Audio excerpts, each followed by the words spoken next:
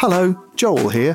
I've got a new book out. It's called Be Funny or Die: How Comedy Works and Why It Matters. And it's about how comedy works and why it matters. Why human beings tell jokes, and then what that tells us about being human beings. So if you're a human being and you enjoy laughing and then want to know what the hell's going on with that, it's probably a pretty good book to read. It's called Be Funny or Die. It's in shops. You can buy it.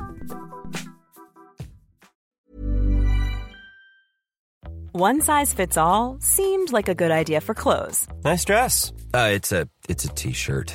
Until you tried it on. Same goes for your healthcare.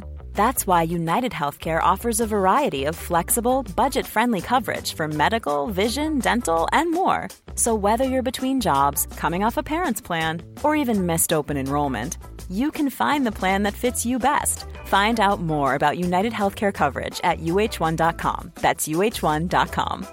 Hiring for your small business? If you're not looking for professionals on LinkedIn, you're looking in the wrong place. That's like looking for your car keys in a fish tank.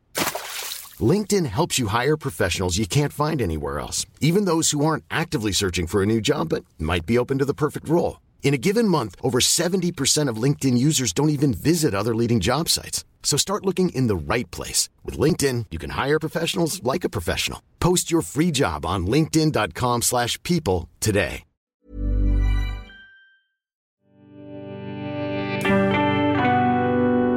Cheese and pickle. Hello, this is Comfort Blanket, and I'm Joel Morris. This is the best of Comfort Blanket, which obviously not, because the best of Comfort Blanket will be all of it, 'cause it's all so lovely. But these are some favourite moments from the first two series, now that Series 2 is finished, and while we're preparing Series 3, just to remind you of some favourite bits, and maybe send you to some episodes you might have missed, or just remind you of some nice memories. Maybe this could be a Comfort Blanket in itself. Who knows? Thanks to everyone who's got in touch and so they've enjoyed the series, especially people who said that they are using it as a comfort blanket. And thanks obviously to all the guests who've come on for the past two series and been so amazing, sharing quite intimate tales of how they relate to the things that they return to for comfort. So I've really, really enjoyed this. There's something lovely about sharing people's joy in things. So let's listen to some great bits from the Comfort Blanket archive. This is the actor and writer Rufus Jones talking about his theory about Raiders of the Lost Ark, and is secretly the reason this podcast exists, because he told me this theory down the pub and I thought I might make a podcast series just so we can talk about this Raiders theory. So thanks Rufus, you're the reason any of this happened. It says to you at the beginning, the deal is you're going to watch something preposterous based on something which is moderately real, which is the Nazis were interested in this stuff, yes. And then plays games with it. Yeah. This is also probably a good time to bring up my pet theory that Harrison Ford is the first and greatest Jewish action hero. Get back to Cairo. Get us some transport to England. Boat, plane, anything. Meet me at Omar's. Be ready for me. I'm going after that truck. Oh, I don't know. I'm making this up as I go. Harrison Ford's mum is Jewish, therefore he is Jewish. Matrilineal. Yeah, exactly. It comes down to the mother's line. You initially never think of Harrison Ford as a Jewish performer or a Jewish comedian, and yet he embodies a Jewish American humour like no one else in the action genre. If you think about 1981, this is just on the cusp of, Schwarzenegger and Stallone ruling sort of action films for 15 years. And you have Harrison Ford, who, of course, is incredibly good-looking, but he channels his inner klutz and his inner, I think you used the phrase schlemiel, like no one else. He is heroic, but he's not on steroids. No. And just when you see Indy getting cocky, something will happen, like every vine that he tries to swing on or grab breaks in this film. He's mirror, Wile E. Coyote. The mirror smacking him that Marion sort of gets. And he's such a funny physical performer, Ford. But then also his demeanour, because let's face it, in his later years, he's turned into Walter Matthau. And I am there every step of the way for that.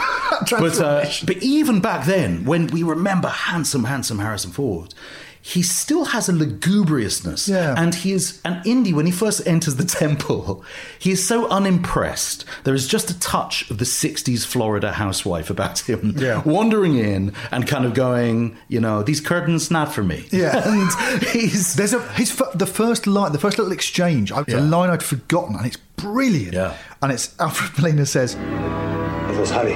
There is nothing to fear here. That's what scares me.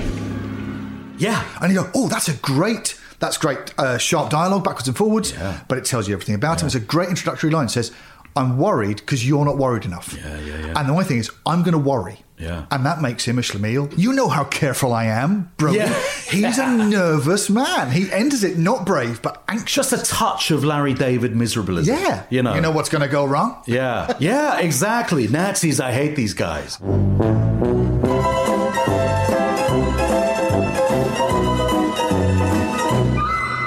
Snakes. Why did it have to be snakes? It's not the years, honey. It's the mileage. You know how to fly, don't you? No. Do you? Oh, no. How hard can it be? Nazis. I hate these guys. I didn't know you could fly a plane. Why, yes. Land? No. I don't know. I'm making this up as I go. The iconic, it ain't the years, honey, it's the mileage. That's a Rodney Dangerfield line. I think do them all in the voice of Jackie Mason. And yeah, exactly. Yeah, oh my God. It ain't the years, honey, it's the mileage. Exactly. It occurred to me, he is looking at the greatest archaeological find in history, and all he can think about is the one negative. Yeah. It's like... They did it for me. I don't like snakes. Yeah. They got snakes in for me. Yeah, and yeah. all of it has got a lovely... This happens to me again. Again with the snakes. This was a lovely session talking with the writer Pete Paphides about his love of Charles Schulz's classic comic strip Peanuts and how it taught him it was okay to be a beta male, if that's not too insulting. No, it's not. Charlie Brown, classic beta male. How it was cool to be a bit indie. Like I said to my kids, whenever they were kind of worried about, when their maths teacher was giving them a hard time, making it sound like being good at maths was the most important thing in the world. Just say, well, your maths teacher is ultimately just looking out for herself. She doesn't want her superiors to think she's a bad teacher, but you are the most important thing. When you go for that job interview, whenever that is, 5-10 years down the line, and it's between you and some other person, they're going to give it to the nicer person. They're not going to. They're going to give it to the person they can imagine themselves being down the pub with, the person they can imagine themselves not being screwed over by, and those are all sort of things I can almost imagine. Charlie Brown's father, who he was very close to, he was a barber, and as Schultz's father was, and he would go into the barber shop and just sit and wait for him to sort of cut the hair of the last customer, and then they would go home together.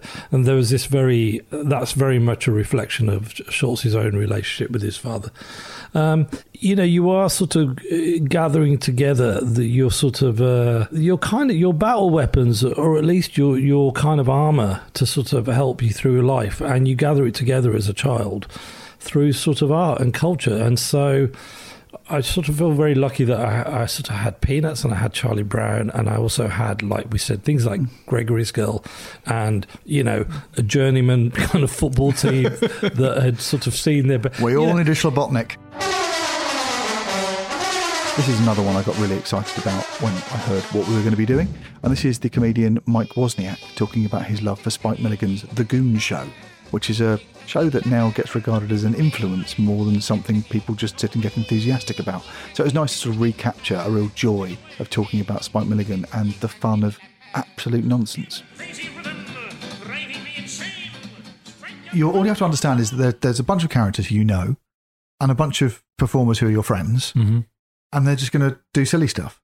Yeah. That's the only structure. And I think that friends thing, that's quite a good word to use, because I think there's a lot of enjoyment to get off just of being part of the feeling like you're included, I think. Yeah. With the Goons. They're having the time of their life, but you feel like you're part of it. I think. It is a club, isn't it? The audience feels like you can tell it's through the audience in that theatre, they don't feel excluded. It's even when especially even when they get the giggles or things go wrong, it doesn't feel like they're a sort of little clique that isn't going to allow anyone else to enjoy their fun and their special. And there's no archness about any of it. It's just complete joyous burst of comic energy to which you're all invited, and you want to spend time with this gang. Yeah. And I think, that's when I sort of started having daydreams about comedy, that's how I hoped it would be. That's what I imagined it would be like. I love the idea of just, you find this gang, you find your gang, and you play and you muck about, and how it goes.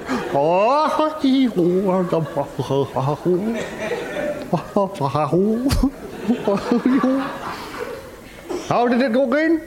That was a good joke. That wasn't a joke. It's called... Well, people talk about that with... I remember talking about with podcasts, the intimacy of that. It's going into your ear. And someone said, well, sometimes all you want to listen to is some people who like each other having a chat. And that's a thing that hasn't been used that much for TV or radio for ages. Yeah, which you can worry about as a podcast, because you might think, well, hang on. Because I Three Bean Salad with Henry and Ben...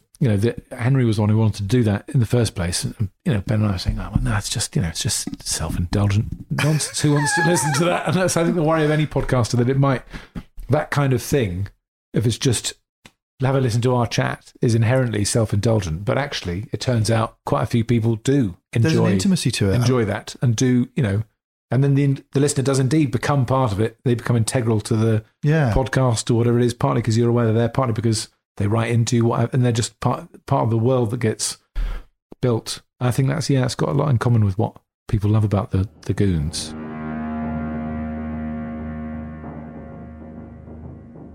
This one was a lovely surprise. This was talking to the author Jenny Colgan, who writes a lot of romantic fiction but also writes sci-fi and is a big space nerd, about the film Terminator, which she absolutely loves and goes back to for comfort, but weirdly not for her space side, but for her romantic side. I thought it was a lovely reading of the film and made it open up in ways I'd never expected. However, Arnie is not why this is my comfort film. What is it that makes you feel safe with Terminator? Well, I'm a romantic novelist, really, or I write romantic comedies. That's my job. And I love romance and romantic films. And for my money, this is the most romantic film that has ever been made. Was there someone special? Someone? A girl. No. Never. Never. The fact that there is a big killer robot in it is very much a kind of side issue to me. It's not by any means what I find interesting in this film. I memorized every line, every curve. I think it's a perfect time loop film of people who know things that they can't reveal, people that have been in love with other people for a long time, and people who will risk literally everything. I came across time for you, Sarah. I love you. I always have. From the second Kyle Reese appears, he knows that he can't get out of it. He's volunteered because of one photograph that he's had his whole life. And reasonably early on, although it's mentioned in the first draft of the script, she tells him that, there will never be anyone else for me, and this baby has to be yours because that's how much I love you. Yeah. Near the end in this melting plant. But they took that bit out because obviously they could have it so that they could have it at the end. And that purity, it's a perfect... Do you know how long this film is, by the way? It is 102 minutes. Perfect. Yes. In other words, it's perfect. It seems that sometimes if you finish a film, as in choose the best bits, it's a better film. Oh, Mr. Seth. Anyway. Right. It is a perfect time-sealed love story. It's as good as an example as you'll see, with two exceptionally attractive people with nothing in common and everything to play for, and I love it. I'm here to help you. I'm Reese, Sergeant TechCom, BN 38416, assigned to protect you. You've been targeted for termination.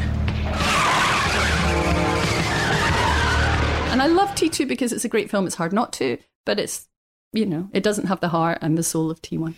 What's it like when you go through time? White light. Pain. It's like being born, maybe.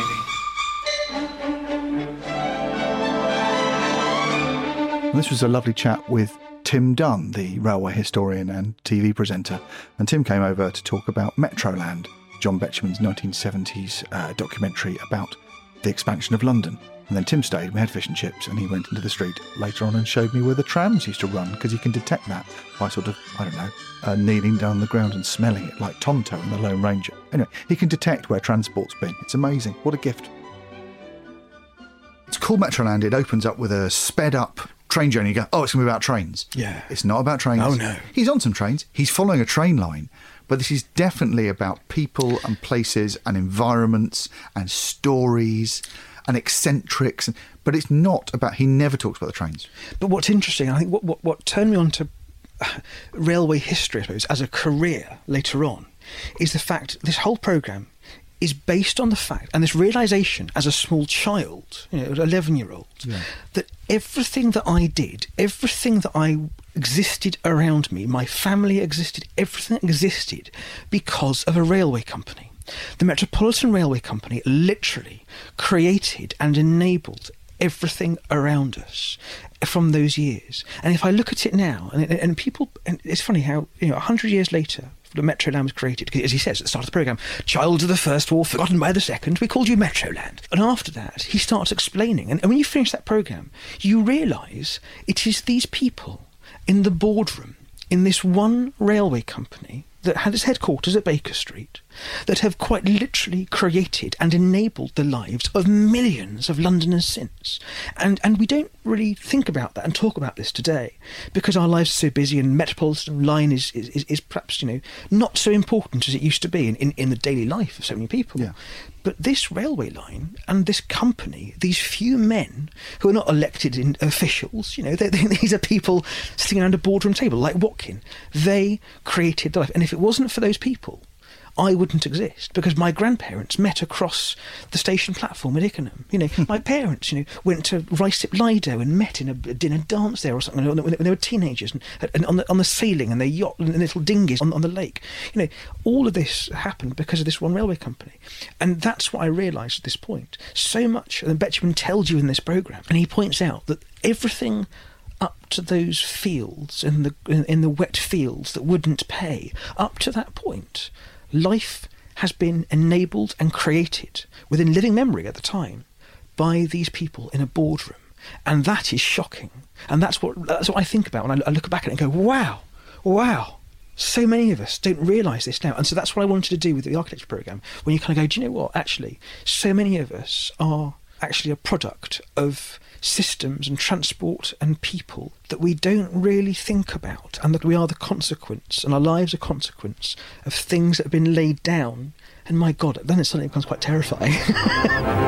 Steam took us onwards, through the ripening fields, ripe for development, where the landscape yields clay for warm brick, timber for post and rail, through Amersham to Aylesbury and the Vale. In those wet fields, the railway didn't pay. The metro stops at Amersham today. This is a lovely one. This is talking to the children's author Nadia Shirin about her love of the Pet Shop Boys and their album Behaviour. When you're young, you find such inspiration in anyone who's ever gone and opened up a closing door. That might be one of my favourite Pet Shop Boys lyrics. I find it so moving. When you're young, you find inspiration in anyone who's ever gone and opened up a closing door. She said we were never feeling bored. I found that inspirational. I found that line inspirational when I was 11 or 12, because I was too young to really begin to figure out who I was. But that line made me realise that was going to happen. Does that make sense? Yeah. When you're young, you find inspiration. So I was like, I am going to be inspired by someone, and they're going to open doors for me, and I'm going to leap through them. And it was there's so much potential there. That's what I mean about my perspective shifting with this song. So when I was younger, it was like, Nadia, this is what life might turn out to be like. This is what lies ahead of you. You're going to find inspiration, and you're going to find your path. That was so exciting. So I couldn't really feel too sad about the song because it was all there ahead of me. Now, of course, I listen back to it and I'm like, yeah, that's what happened.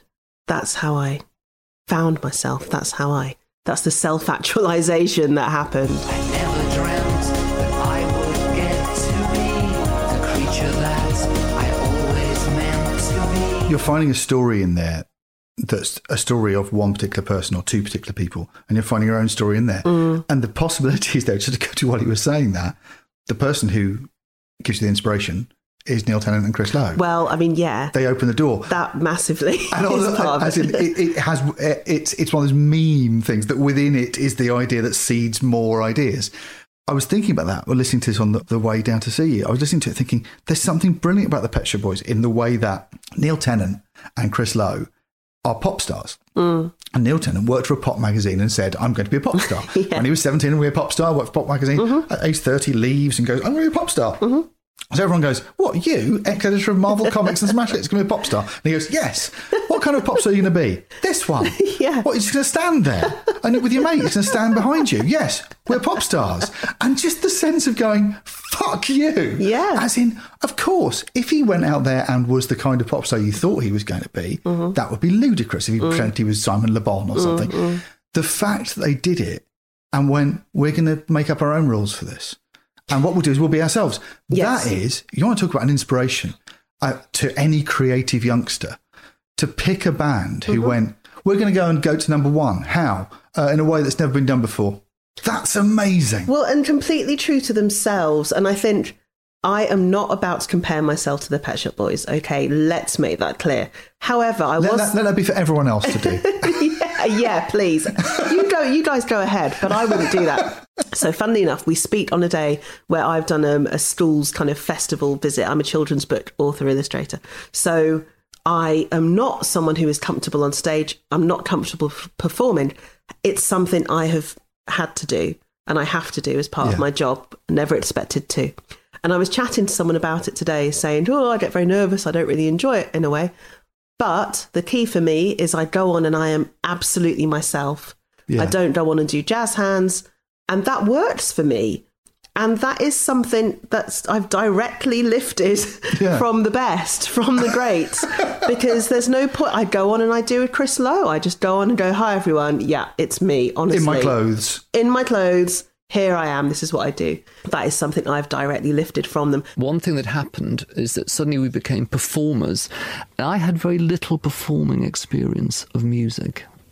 And so it was a funny feeling of insecurity and self-consciousness. The Pet Shop Boys are my comfort blanket because they have been there for me as I have changed. And I remember seeing them. Every time I see them, I quietly say to myself, hiya, to them when they come on stage. I'm like, hi lads. Are they your friends? Yeah, they're massively my friends. And obviously I can never be friends with them in real life and never... I did sort of meet them once, but I didn't say anything because I thought there's no point, is there? Always try and get together face to face to do these interviews rather than doing them remotely down the line, which became a habit during lockdown for a lot of podcasts. But the flip side of that is sometimes they take a long time to arrange. And this one, oddly, which was with Ben Wilbond, took ages. We were filming schedules and there was COVID and we kept missing each other and making dates and it had to keep moving. But that did mean that by the time we got together, the subject which we were talking about, which is Tinker Tailor Soldier Spy, a book and a TV series and a film that Ben's mad for, we'd had a chance to really get steeped in, to watch it properly. I think I'd watched bits of it twice. And we'd been thinking about it a lot and chatting to each other online and on messages about it. So by the time we got together, we'd had loads of prep time, which is rare for a podcast, and we've been thinking about it. And I knew what Ben's take was going to be, which I thought was amazing and I'd not heard anyone say before. But it was lovely. It was a real privilege to share that with him and to get his reading of Tinker Tailor, which is all about the establishment and the cruelty of public school and the elites that run us. And it turned into something I think quite lovely and definitely something very honest. And it was a privilege to make this one. I really, really enjoyed this. And I started reading Tinker Tailor again and just fell in love with it again. It will forever, I think, for me, be a book that I can just go back to and just absolutely dive into. Very early on in the novel, we meet Prideaux much earlier And it's actually a brilliant narrative device because you're just asking all these questions about who the hell is this guy? And why have we started in a school? Why have we started in a school? And I read again the Jim Prideaux at the school. He becomes an object of absolute fascination for the boys. Why doesn't he look this way? Something funny about that. Here's a bunch of boys burning up a car around a playing field and he doesn't even give them a glance. You would, wouldn't you? Yes, sir. Doesn't he like boys? Doesn't he like cars? Doesn't even look at that car. Best Britain ever made and years out of production. Because he lives in a little caravan. Yeah. On the edge of the playing field, but in a natural dip, it says in the book, where actually it'd be very hard for anyone to sneak up on him. And you start to think, oh gosh, this guy is quite interesting. You know, he's had some training, And of course, the boys, all being 9, 10 years old, they are absolutely enthralled by this mysterious man. He's just come out of nowhere as a sort of French supply teacher. And he becomes very attached to this one young chap who clearly is the young chap who's being bullied the most, and he's not sporty. And Jim becomes very protective of him. And I remembered it sort of distantly in my memory of reading the book for the first, second time, whatever, 20 years ago. Coming back to it, I realised how resonant it is of being at these schools and these institutions. And there's a little passage that I'll read to you now, and it's all about the tragedy of being abandoned as a 9-year-old in an institution where people accepted it at the time, going, well, of course, they're just going to boarding school. It's fine. Yeah. Because they'll be back at the weekends and they'll be back for half term and Christmas or whatever. No. You are telling your child that you don't love them. Yeah. And you're putting them in an institution where there are dangerous people. And if they are bullied, then that will just really exacerbate the trouble that they will have. It's the insanity of the elite, the very, very rich, putting their kids through an experience that if it was on a charity appeal on the television, would raise loads of money. These children have been abandoned by their parents. Well, it's like a Romanian orphanage. It's that kind of level. Well, it is that level, and it is actually. It has the same. You're paying for effect. a huge privilege to put your children through basically what people go through in war. Exactly, and what refugees are going through right now as we speak. There are children separated and they will never recover from They will be traumatised by the best brutal bullies that money can buy. We know now that it is the opposite of what you should do with children who are by their very nature vulnerable because they are 8, 9 years old. Yeah. Anyway, so Le Carré spends a lot of time talking about this young boy who Prideaux sort of marks out because he knows in his heart that this boy is being bullied, and he knows this boy is not the most athletic, and he takes him under his wing, and it's done quite nicely in the TV show, but obviously they don't have the time to do it. Yeah. But in the novel, you really start to feel for how lost Prideaux is, how lost the boy is, and how you just go, oh, it's the boy and the man, and they are one and the same. Beautiful. And so the little boy, Bill, thinks there's one moment, he thinks he's betrayed Jim because his world is so small and he thinks he's done something. Yeah. And Jim is acting oddly. And this passage really leapt out at me. Basically, Bill is ruminating on how special Jim is. Clearly, Bill is looking for a kind, benevolent parent to step in and tell him everything's going to be fine. And Le Carré writes this wonderful, really evocative for me because I remember doing it as a child after I'd been abandoned, going, who's going to look after me? Who's going to watch out for me? So Bill says, well, Le Carré says of Bill, he rehearsed the circumstances of their first meeting, and in particular Jim's inquiry regarding friendship. And he had a holy terror that just as he had failed his parents in love, so he had failed Jim, largely owing to the disparity of their ages, and that therefore Jim had moved on and was already looking somewhere else for a companion, scanning other schools with his pale eyes. He imagined also that, like himself, Jim had had a great attachment that had failed him. And you just go, oh my God. That's it. In an absolute nutshell. It's talking about these terrible schools and talking about this little boy Roach's place in that school and his yearning for attachment and his telling the reader that when you go to these institutions, it feels like your parents have said, we don't love you anymore. You're in the family unit, but we do not love you because you have to go here now. We don't, you literally mean nothing to us. So go and sort yourself out. This is rejection. Utter rejection. So this little boy is casting around he's found this attachment in Jim, who's just this wonderful man who's come into their lives and is being more than a father figure, like allowing them to play in his car and showing them secrets and, being not like the institution. Yeah. And now he fears that he's lost him too. And in his little brain, his little boy brain, saying, maybe he's going to look at other schools and maybe he's going to find another me in another school and maybe I'm not good enough.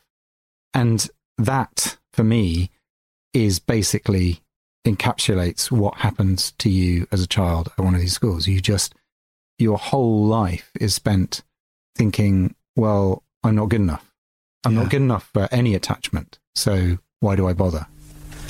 Well, there's a bit at the end. Read it. In my heart I am free. Deep inside me burns a new and blessed light. I used to think that the secret world was a separate place and I was banished forever to an island of half people. But God has shown me we have only to open the door and step outside to be free. Lawrence, you must always long for the light which I have found. It is called love. Now I shall take this to our secret place while there is still time. And then you don't trust. And then you don't trust. And then you've got a novel here about not trusting. Right.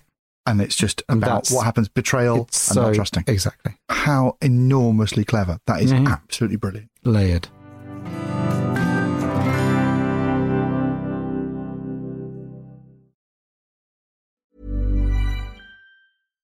One size fits all seemed like a good idea for clothes. Nice dress. It's a t-shirt. Until you tried it on. Same goes for your healthcare. That's why United Healthcare offers a variety of flexible, budget-friendly coverage for medical, vision, dental, and more. So whether you're between jobs, coming off a parent's plan, or even missed open enrollment, you can find the plan that fits you best. Find out more about United Healthcare coverage at uh1.com. That's uh1.com. Many of us have those stubborn pounds that seem impossible to lose, no matter how good we eat or how hard we work out. My solution is PlushCare. PlushCare is a leading telehealth provider with doctors who are there for you day and night to partner with you in your weight loss journey. They can prescribe FDA-approved weight loss medications like Wegovy and Zepbound for those who qualify. Plus, they accept most insurance plans. To get started, visit plushcare.com/weightloss. That's plushcare.com/weightloss. I'm Sandra, and I'm just the professional your small business was looking for. But you didn't hire me because you didn't use LinkedIn Jobs. LinkedIn has professionals you can't find anywhere else, including those who aren't actively looking for a new job, but might be open to the perfect role, like me. In a given month, over 70% of LinkedIn users don't visit other leading job sites. So if you're not looking on LinkedIn, you'll miss out on great candidates like Sandra. Start hiring professionals like a professional. Post your free job on linkedin.com/people today.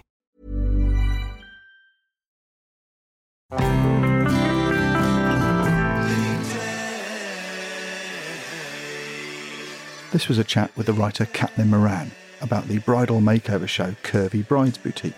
We talked about feminism and body image, expectations of marriage and weddings, clothes shopping, all those sort of things that are very, very important. And I also found out that you can record in someone's kitchen while there's work on outside. You point the microphones in the right direction, cross your fingers and hope. They have been completely screwed up by their body image. Yeah. And they have never felt like a princess, and they are now trying to live their lives through their daughters. And then you pull back from that and you go, oh my God, all of society was complicit. Yeah. And hopefully in 27 minutes... we can fix this. Yes, all of society's ills will have been fun when this girl walks through the doors of the dressing room and goes, I look pretty. And that's often the key moment. You will see a girl looking in the mirror for the first time and smiling and going, I look pretty. And she will say it in a voice that is unused and cracks slightly and is dusty, and you go, that's the sentence you've never said before, isn't it? Yeah. You've never said that. This is the first time that you've ever looked in the mirror and smiled. Oh my God, you look stunning. It's beautiful, isn't it? Yeah, it's really beautiful. You don't look sold, Mum. No, I'm getting emotional. That's getting emotional. Please cry. Don't cry. I do actually love that length. I just want to ask you how you feel. I want you to describe how you feel. I feel beautiful. Oh, that's it. That's it. Oh, don't cry. And I've been a big girl. I'm still not a small girl. I come from a big family. I have a lot of big friends. And I know women who are now in their 50s who have never looked in a mirror and said that. So ostensibly, you're just watching someone buying a dress for their wedding day. But what you're actually doing is seeing women having an emotional experience that they've never had before until they're in that room putting that dress on. And that's why I keep coming back to it, because there's such relief in seeing a girl for the first time look herself in the eye in the mirror and smile and go, oh, I look really pretty. This is my dress. The format is hinged on the phrase, is this the dress? Yes. Or this is the dress. There's almost a format point where the women say, is this the dress? And you know what the subtext is. It's not, is this the dress? It's, is this you? Yes. Is this the girl? Yeah. Is this the woman? Yeah. Open your eyes. I'm a shape. So this is actually you. This is a dress, not a miracle. I think that's the bit I'm finding hard. There is a complete stranger looking back at me. I didn't recognise that person. I've never seen that person before. It's like putting on an alien suit. Look how amazing you look right now. And because of the thing that's unsaid, and the response is the response we get, oh, there I am. Yeah. I had a punch in the tear ducts. I cried, and I knew the music was coming up. You knew it was coming. But that, is this the dress? And the girl says, yes. Yeah. And you know, because of the way the format works, you've seen her put on 2 or 3 dresses that don't make her feel like the princess she dreamed of being or the pretty girl she dreamed of being. It's fuck all to do with the dress. Yes. It's to do with the mirror. Well, also, you can tell as well, like once you've watched a couple, before they've said anything, you know if it's the dress or not, because you watch their eyes. Yeah. And when they come out in a dress that they don't like, that they feel fat or awkward or ugly and or not themselves, they will just look at their face. They will not look down. And when they step out and it's the right dress, they'll look at their face. And then you can see they feel brave enough for the first time to go down and scan their whole body and then look back up again. And like you can tell again that is like a journey that their eyes have not taken before. They've looked at their whole body. And I was looking at interviews with Joe and Ali. So the Curvy Brides Boutique is run by Joe and Ali, who are two. Their size and their weight fluctuates. They've both been really big girls in their time. They've lost weight. They've put weight on and stuff. So they're totally there with the whole journey. Yeah. And they're like a non-judgmental Trinny and Susanna. Yes. They're from that format, but there was something about them, and it might just be me growing up where I grew up. I went, oh, aunties. Yes. They're basically Essex aunties. And you know that 50% of what they'll say in a day is, go on, girl. That's a bit of you. Like, it's all positive stuff. And you know that they would sit around a table slagging off bad men and bad mothers. There's also a recurrent trope that you'll notice in the show that when they say they're dealing with a difficult mother who's got ideas about what this dress should be, they'll sort of give each other some eye contact and be like, we should go and talk about this in private. And then they go outside into the little decking area of the Curvy Brides Boutique. And there they will very overtly drink a glass of orange juice. But clearly they don't usually drink a glass of orange juice out there. They've got the Rothmans out, like the extra long ones, probably in a holder, and they're chain smoking going. That without the cameras there, chain smoking going. That mother is a bitch. We have got to cut her dead. With the cameras there, glass of orange juice, and like, I can see there are problems with the mother. We're going to have to tackle her first. I was delighted when the film, TV and music critic Andrew Male suggested doing Star Trek, the original series, and treating it as a sort of audio-visual bath, comforting by what it sounds like and looks like. And weirdly, I think the day we did it, he'd been talking to Patti Smith, who'd said, yeah, exactly the same thing. She loved Star Trek because it was this big bath of sound. So this was us talking about what Andrew thinks and what Patti Smith thinks about Star Trek. So there was very much kind of that stage of childhood where everything is a bit fuzzy and psychedelic and you're not entirely sure what you're watching. And the main thing that you remember from Star Trek is the opening titles and the end titles. Yeah. So you remember the scary green face and you remember the music and you remember it almost as an auditory trip. It's a kind of psychedelic experience. So even before I knew what I was watching, the colours of it and the sounds of it were kind of part of my DNA. And then in I think it would have been the early 80s, they started showing it as part of kind of the young people's programming on BBC Two. And on BBC Two now, Captain Kirk and his crew could be forgiven for thinking they're the victims of a time warp. So the idea that the news would start on BBC One, and then you'd go upstairs and watch your portable if you were me, and it would be like some kind of youth TV. And then they would show Star Trek. And so it became a way of decompressing after school. I found school quite stressful. I wasn't particularly popular at school. And kind of so to come home and to rediscover this thing that was already part of my DNA that I'd grown up with as a kid, to find that I could then watch it in terms of story and watch it in terms of character, but that it still had these comforting sounds that I remember from very early childhood. So there was something very womb-like about the Sands. There was something very protective about them, something very calming. It's what people would now call ambient. There was an ambient bed throughout the whole of Star Trek. The sound of sort of the bridge beeps and the door whooshes. And the door whooshes, and the fact that obviously the creator, Gene Roddenberry, he'd been in the war, and he'd kind of come out with this idea that in order for something to be convincing, it needed to have those sounds of sonar and radar and everything. So he brings those in. But once you remove them from context, they actually just become something very soothing, almost like the kind of music that you'd put on for a child or a dog, so as a puppy when it comes home for it to fall asleep. It's a non-narrative element of it that I think is really important. I think people talk about, especially these kind of things, science fiction and things, because of Star Wars and the hero's journey and things, that they always talk about these things in terms of epic narrative and heroes and things. And you go, well, some of it's about a bath. Yeah, some of it's absolutely. about losing yourself in a place. And I remember seeing when they brought back Star Wars for trailers at the cinema, when they sort of said they were going to remaster it or whatever it was in 1997, that the reaction of the audience wasn't about the story. It was about the sound of the breathing and the laser gun noises. And you realise that for all the fuss people make about the soundtracks of science fiction, the John Williams thing, the Wagnerian idea of using sort of leitmotifs and having a theme for each hero and thing, there's also the sound effects.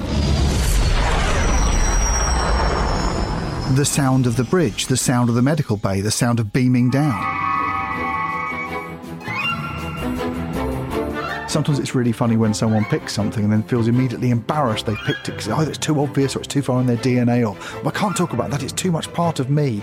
And then they try and pick something cleverer and more cerebral, and you have to stop them and say, no, go with your first gut. What was the first thing you chose? And this was talking to Ingrid Oliver, the actor and writer, about her love, her unthinking love for the Goonies. I was in love with Sean Astin. I think that was quite key. That was your way I thought in. Sean Astin was so dreamy. He's lovely in He's this. so cute in it. It's really nice. Samwise Gamgee. But him, little tiny things, giving him a little asthma inhaler is a beautiful touch. Do you know what? You're watching it again this week. I was like, oh, he's got an asthma inhaler. I had an asthma inhaler in Doctor Who.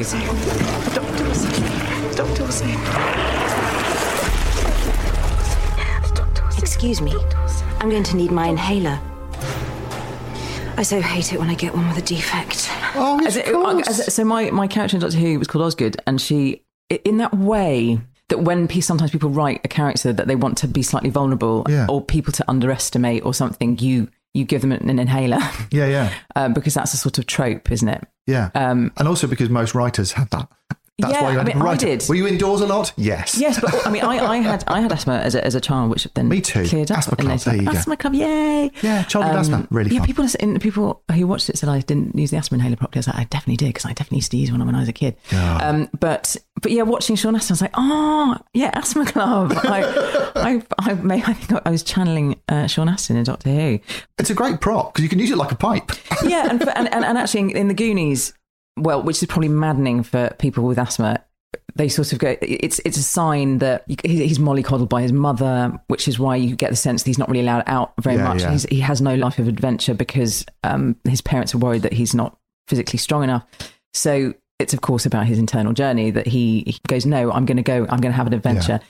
And he gets braver and stronger as it goes on. And by the end, I think in the last scene, he's about to go for his... Every time he's scared all the way through the film, he gets the inhaler out. And in the last scene, he gets his inhaler out and looks at it and he went, he goes, nah, and throws it over his shoulder as though he's suddenly cured of his lung condition.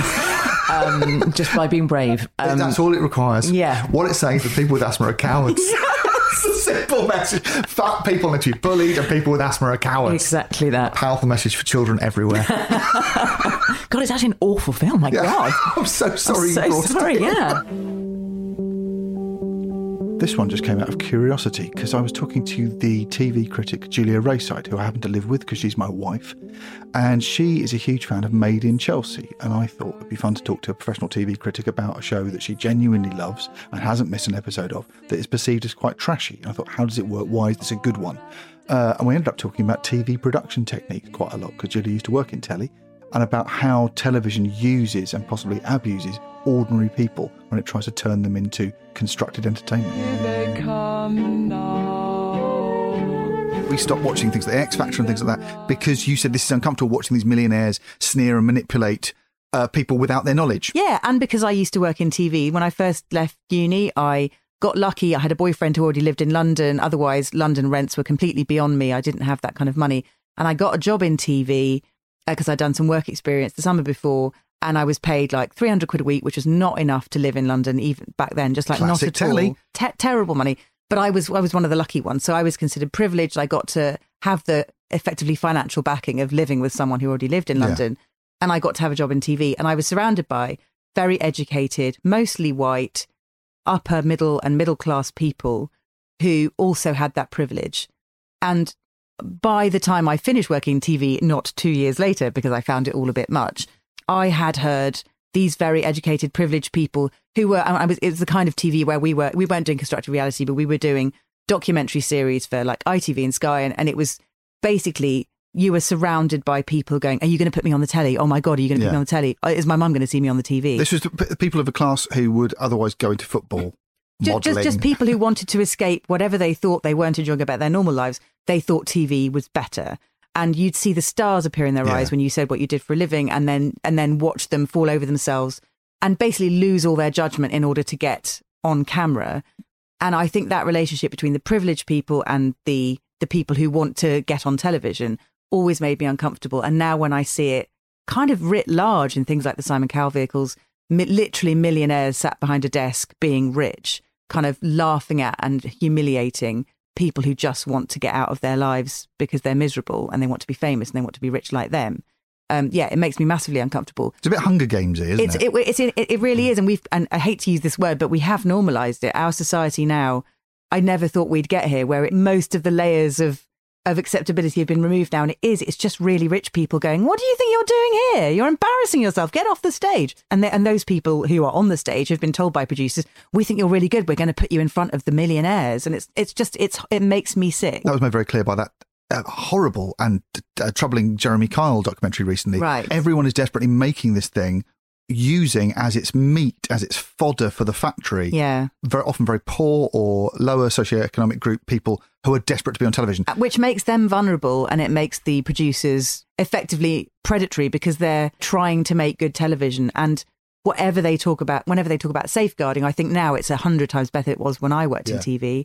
But when I worked in TV, I heard producers saying, okay, bring in the pond life. They have no respect. It was almost like when you send people to war, you need to dehumanize the enemy. So you have to see them as like non-people. And again, that culture has changed now, but not so much that I think safeguarding is at the top of their list. They've done a lot of performative stuff. That when Love Island came back after the tragedy of Caroline Flack's suicide, and then 2 contestants from Love Island, that show has a body count and they're still making it. So they made a big noise about safeguarding, huge press releases saying, this is what we're doing. You get 14 months of, contact with producers, 18 therapy sessions when you come back. It's like, if you need this after you've been on a show like this, stop making the show. It's not that important. This was a lovely natter that I had with the artist Zara Hussain about the sitcom Frasier, which her family had gone mad for, including her kids. And I love the idea of young kids getting into something sort of arch and adult as Frasier.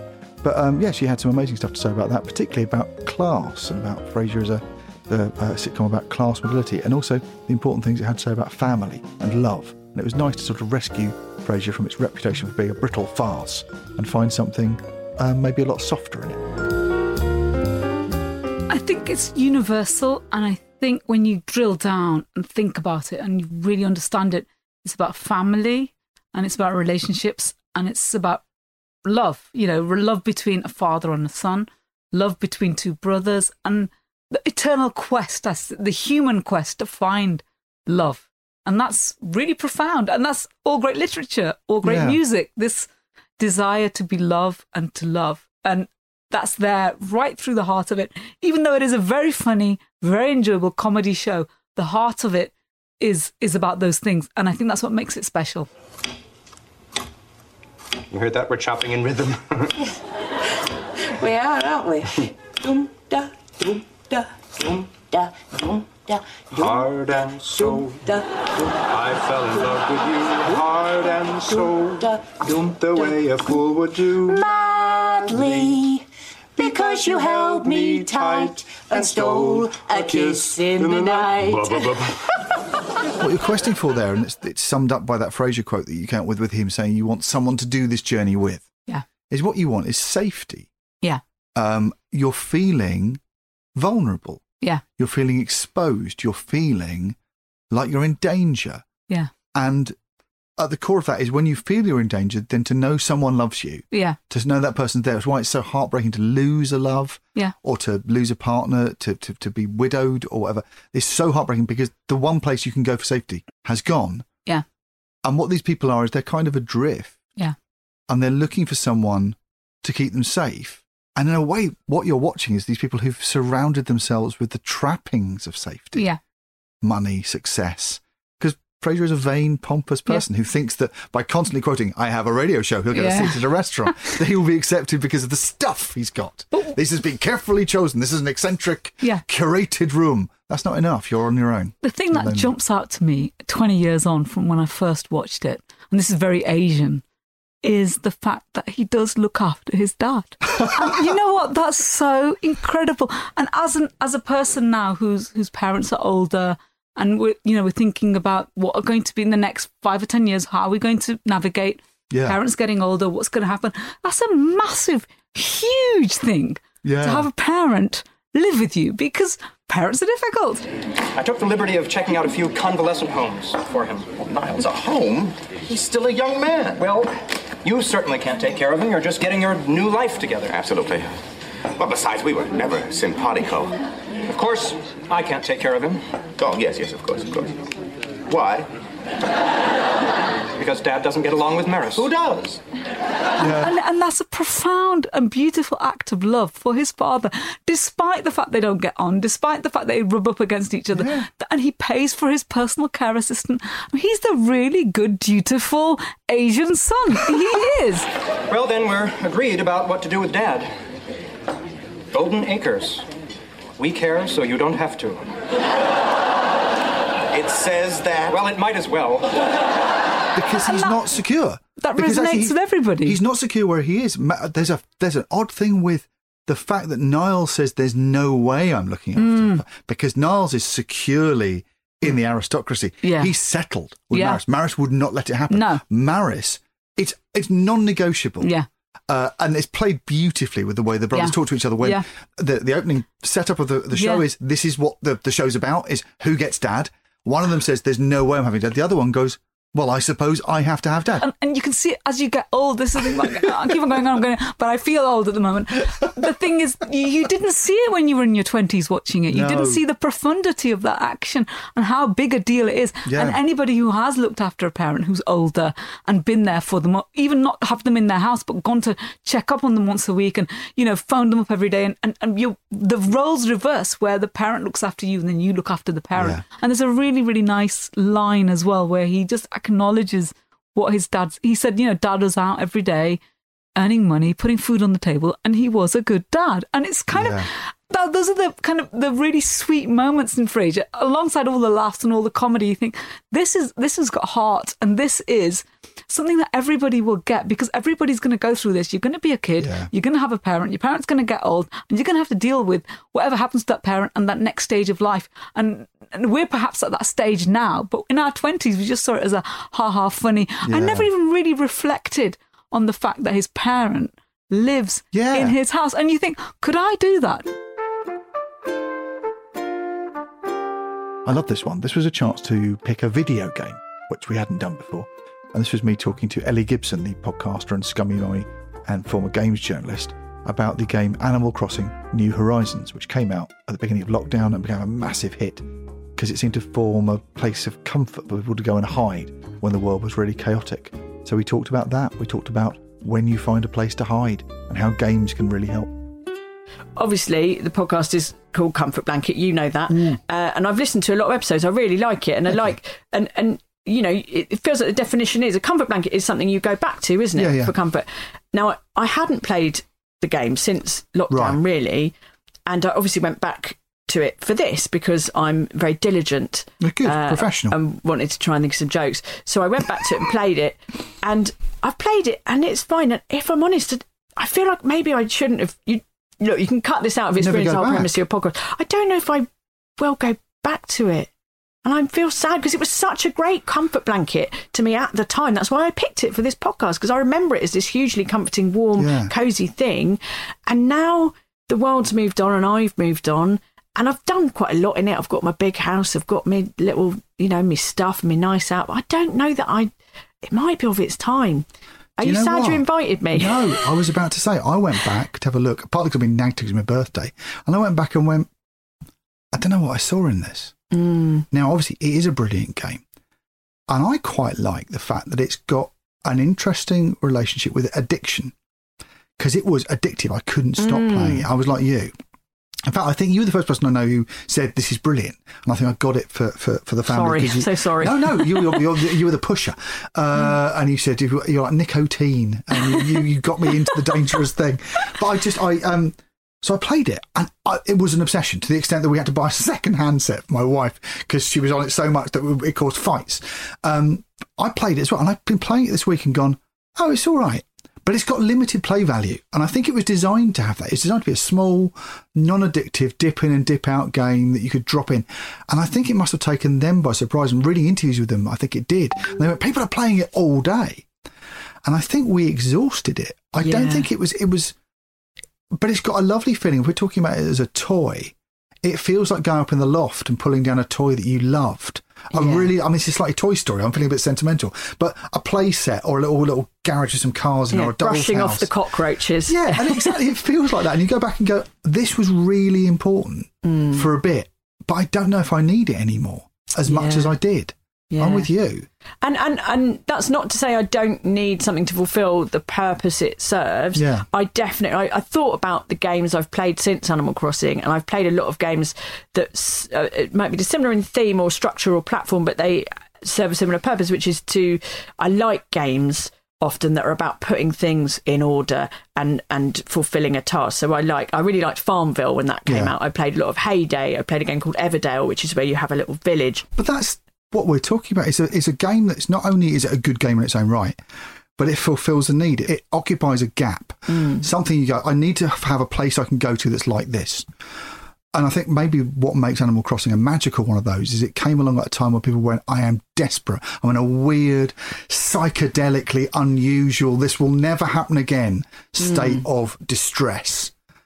And whatever, it was that year's Airplane Chefs. Yeah. And thank God it was really good. Yes. Because, if you're like you or me, I threw myself into it completely. But at that moment, I don't think I needed anything more. Yeah. It was a hunger for that comfort, whatever it could provide. And how lucky and I'm grateful I am that we had that and that it did that for me. And sometimes I think sometimes things maybe look a bit weird with perspective, but at the time, so when my son Joe, he's 7 now, right, and he's super healthy. That's the headline story before, because everyone makes a face, put their heads on the side. But he was born 2 months early, right. And obviously that was incredibly stressful, and he nearly died, and he was in hospital for 6 weeks, and it was awful. And then he survived, and he got home, and not the most difficult bit, but then this whole new difficult bit started after we got home, because when you have a premature baby, for me anyway, you're in this awful horror film, and then if you're lucky enough, like I was, to have a happy ending, it's like, oh, it's the end of the film, and everybody, including you, is like, brilliant, it's the end of the film, it's the end of the horror film, now the happy film starts, and now it's all fine. But of course it doesn't really, because you've just been through a huge car crash event, and you're breastfeeding, and in my case you've got another child, and nobody's having any sleep, and you feel crackers, and you haven't really processed what you've all been through. There's trauma. Yeah, your family has been fractured in ways that you don't really understand, and you're too sleep deprived to process them. So all of that. And I did read The Life-Changing Magic of Marie Kondo several times, and chucked out a lot of stuff and put a lot of my stuff in order. And at one point I labelled all the shelves in my fridge freezer. So like dairy and meat and vegetables, not obsessively to the point where I had to do it. I didn't get upset if someone didn't put things away properly, or it wasn't like vegetables that. A to C, D to F. I do have an alphabetised spice drawer to this day, but that's another story. But that's just for convenience. But my best friend Jessie, who I've known all my life, she said to me years later, she was like, I knew you were in trouble. Because I didn't know I was in trouble as well. I didn't know I was mad. I was too busy just getting through the day. She said, I knew you were in trouble when I came and opened your fridge and you'd labelled all the shelves. And I said, well, but why didn't you say anything? And she said, because I knew that that's what was getting you through. Yes. That was your coping mechanism. She said, why would I have taken that away from you? It might have been crackers, but it wouldn't have hurt. It wasn't hurting anyone else. Sorry. Yeah, that's the most amazing thing. Sometimes it's not... You talk about a comfort blanket, and I was just thinking about it. I was trying to think, it's not a comfort blanket, it's more like a life raft. And I went, no, it's not a comfort blanket. It's one of those blankets they put around you when you're cold. Yeah. Those ones you put around you when you're shivering. Like when the shit space ones are really crackly. Yeah. Yeah, it's one of those where basically without it, you might shake, you might be in distress. It's that sort of comfort. And sometimes the weirdest thing can be what you need when you're traumatised. Yeah. And no, I don't have labels in my fridge anymore, but I do have an alphabetised spice drawer, and I do still sometimes I lay awake at night thinking, should ground cumin go under G or C? But the point is, if you know someone who's playing Animal Crossing for 70 or 80 hours a week like you and I were, why take that away from them? Maybe it's the only thing keeping them. Maybe it's all they have and they'll grow out of it.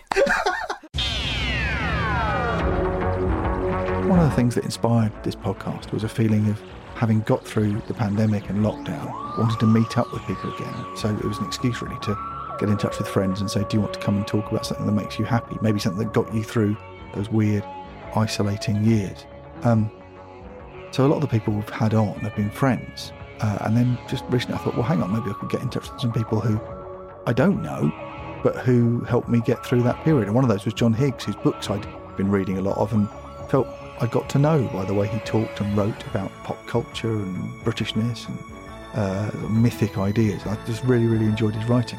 So I dropped him a line and said, would you like to come on the podcast? He said yes. We talked for a while. I thought he might pick the Beatles or James Bond because he'd just written Love and Let Die, a book about the Beatles and James Bond. I thought it'd be nice to have someone talk about either of those things. And he said, no, I'm sick of talking about those things. That's all I've thought about for the years while I was writing my book on the Beatles and James Bond.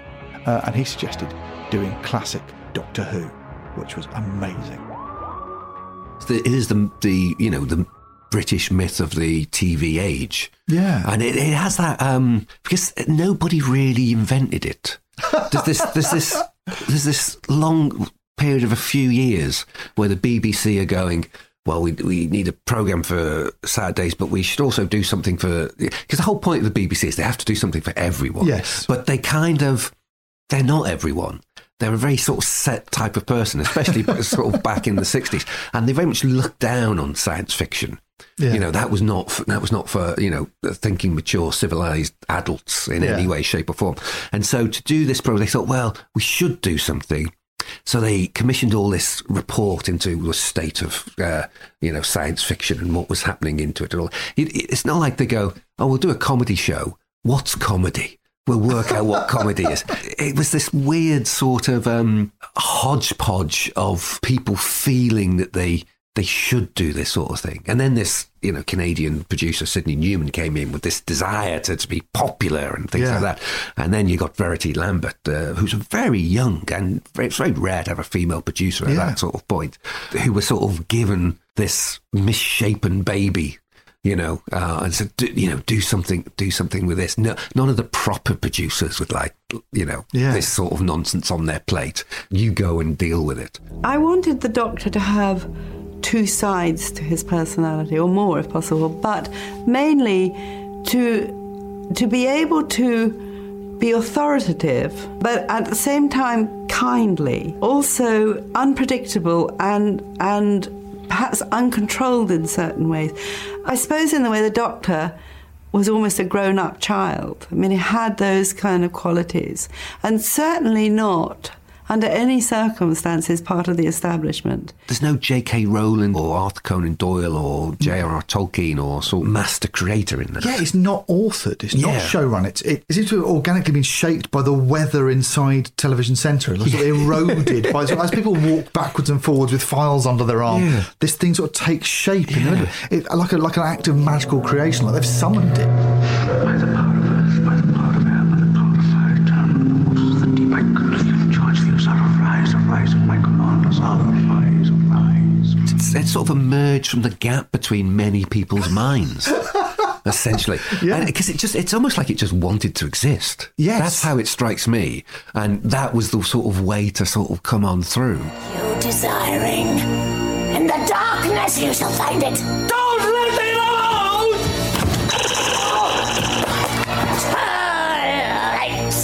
Light!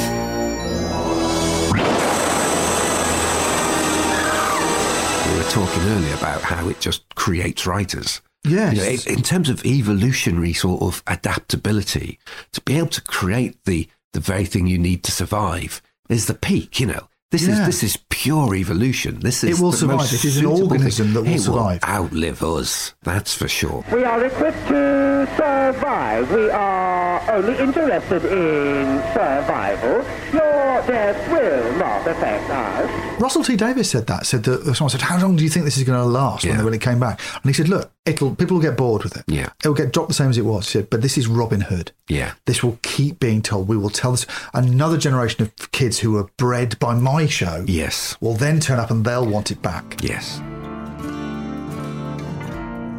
And that's that. First two series of Comfort Blanket. A few highlights. I mean, nowhere near enough because I loved all of it. But a few choice bits that I thought would go together in a row. Thanks for listening. There's more Comfort Blanket coming along soon. We're making another series. But between that and now, there'll be some sort of other content that will exist. Details will be following. Thanks for everyone's support. Everyone saying nice things about it. Particularly the people who say that Comfort Blanket's become their comfort blanket. I mean, that's the nicest thing. What else could you want? And thanks to all the friends and guests who've come on and just shared their enthusiasm for things. There's something so lovely about sharing enthusiasm. I was talking to Julia about it recently, that usually when two people are invited on to talk about anything in culture, they're arguing about it. One likes it and one doesn't like it because that's the standard format for filling airtime. It's so amazing to have a format where two people come on and just noisily agree about something. So thanks for listening to that, and thanks for saying that you enjoy it too. More to come, more soon. Thanks to you. Thanks to the guest. It's been lovely. I can't wait to do some more. See you soon. Not see you, hear you. No, I can't even hear you. I'll be there, near you. Yeah. That fluff that.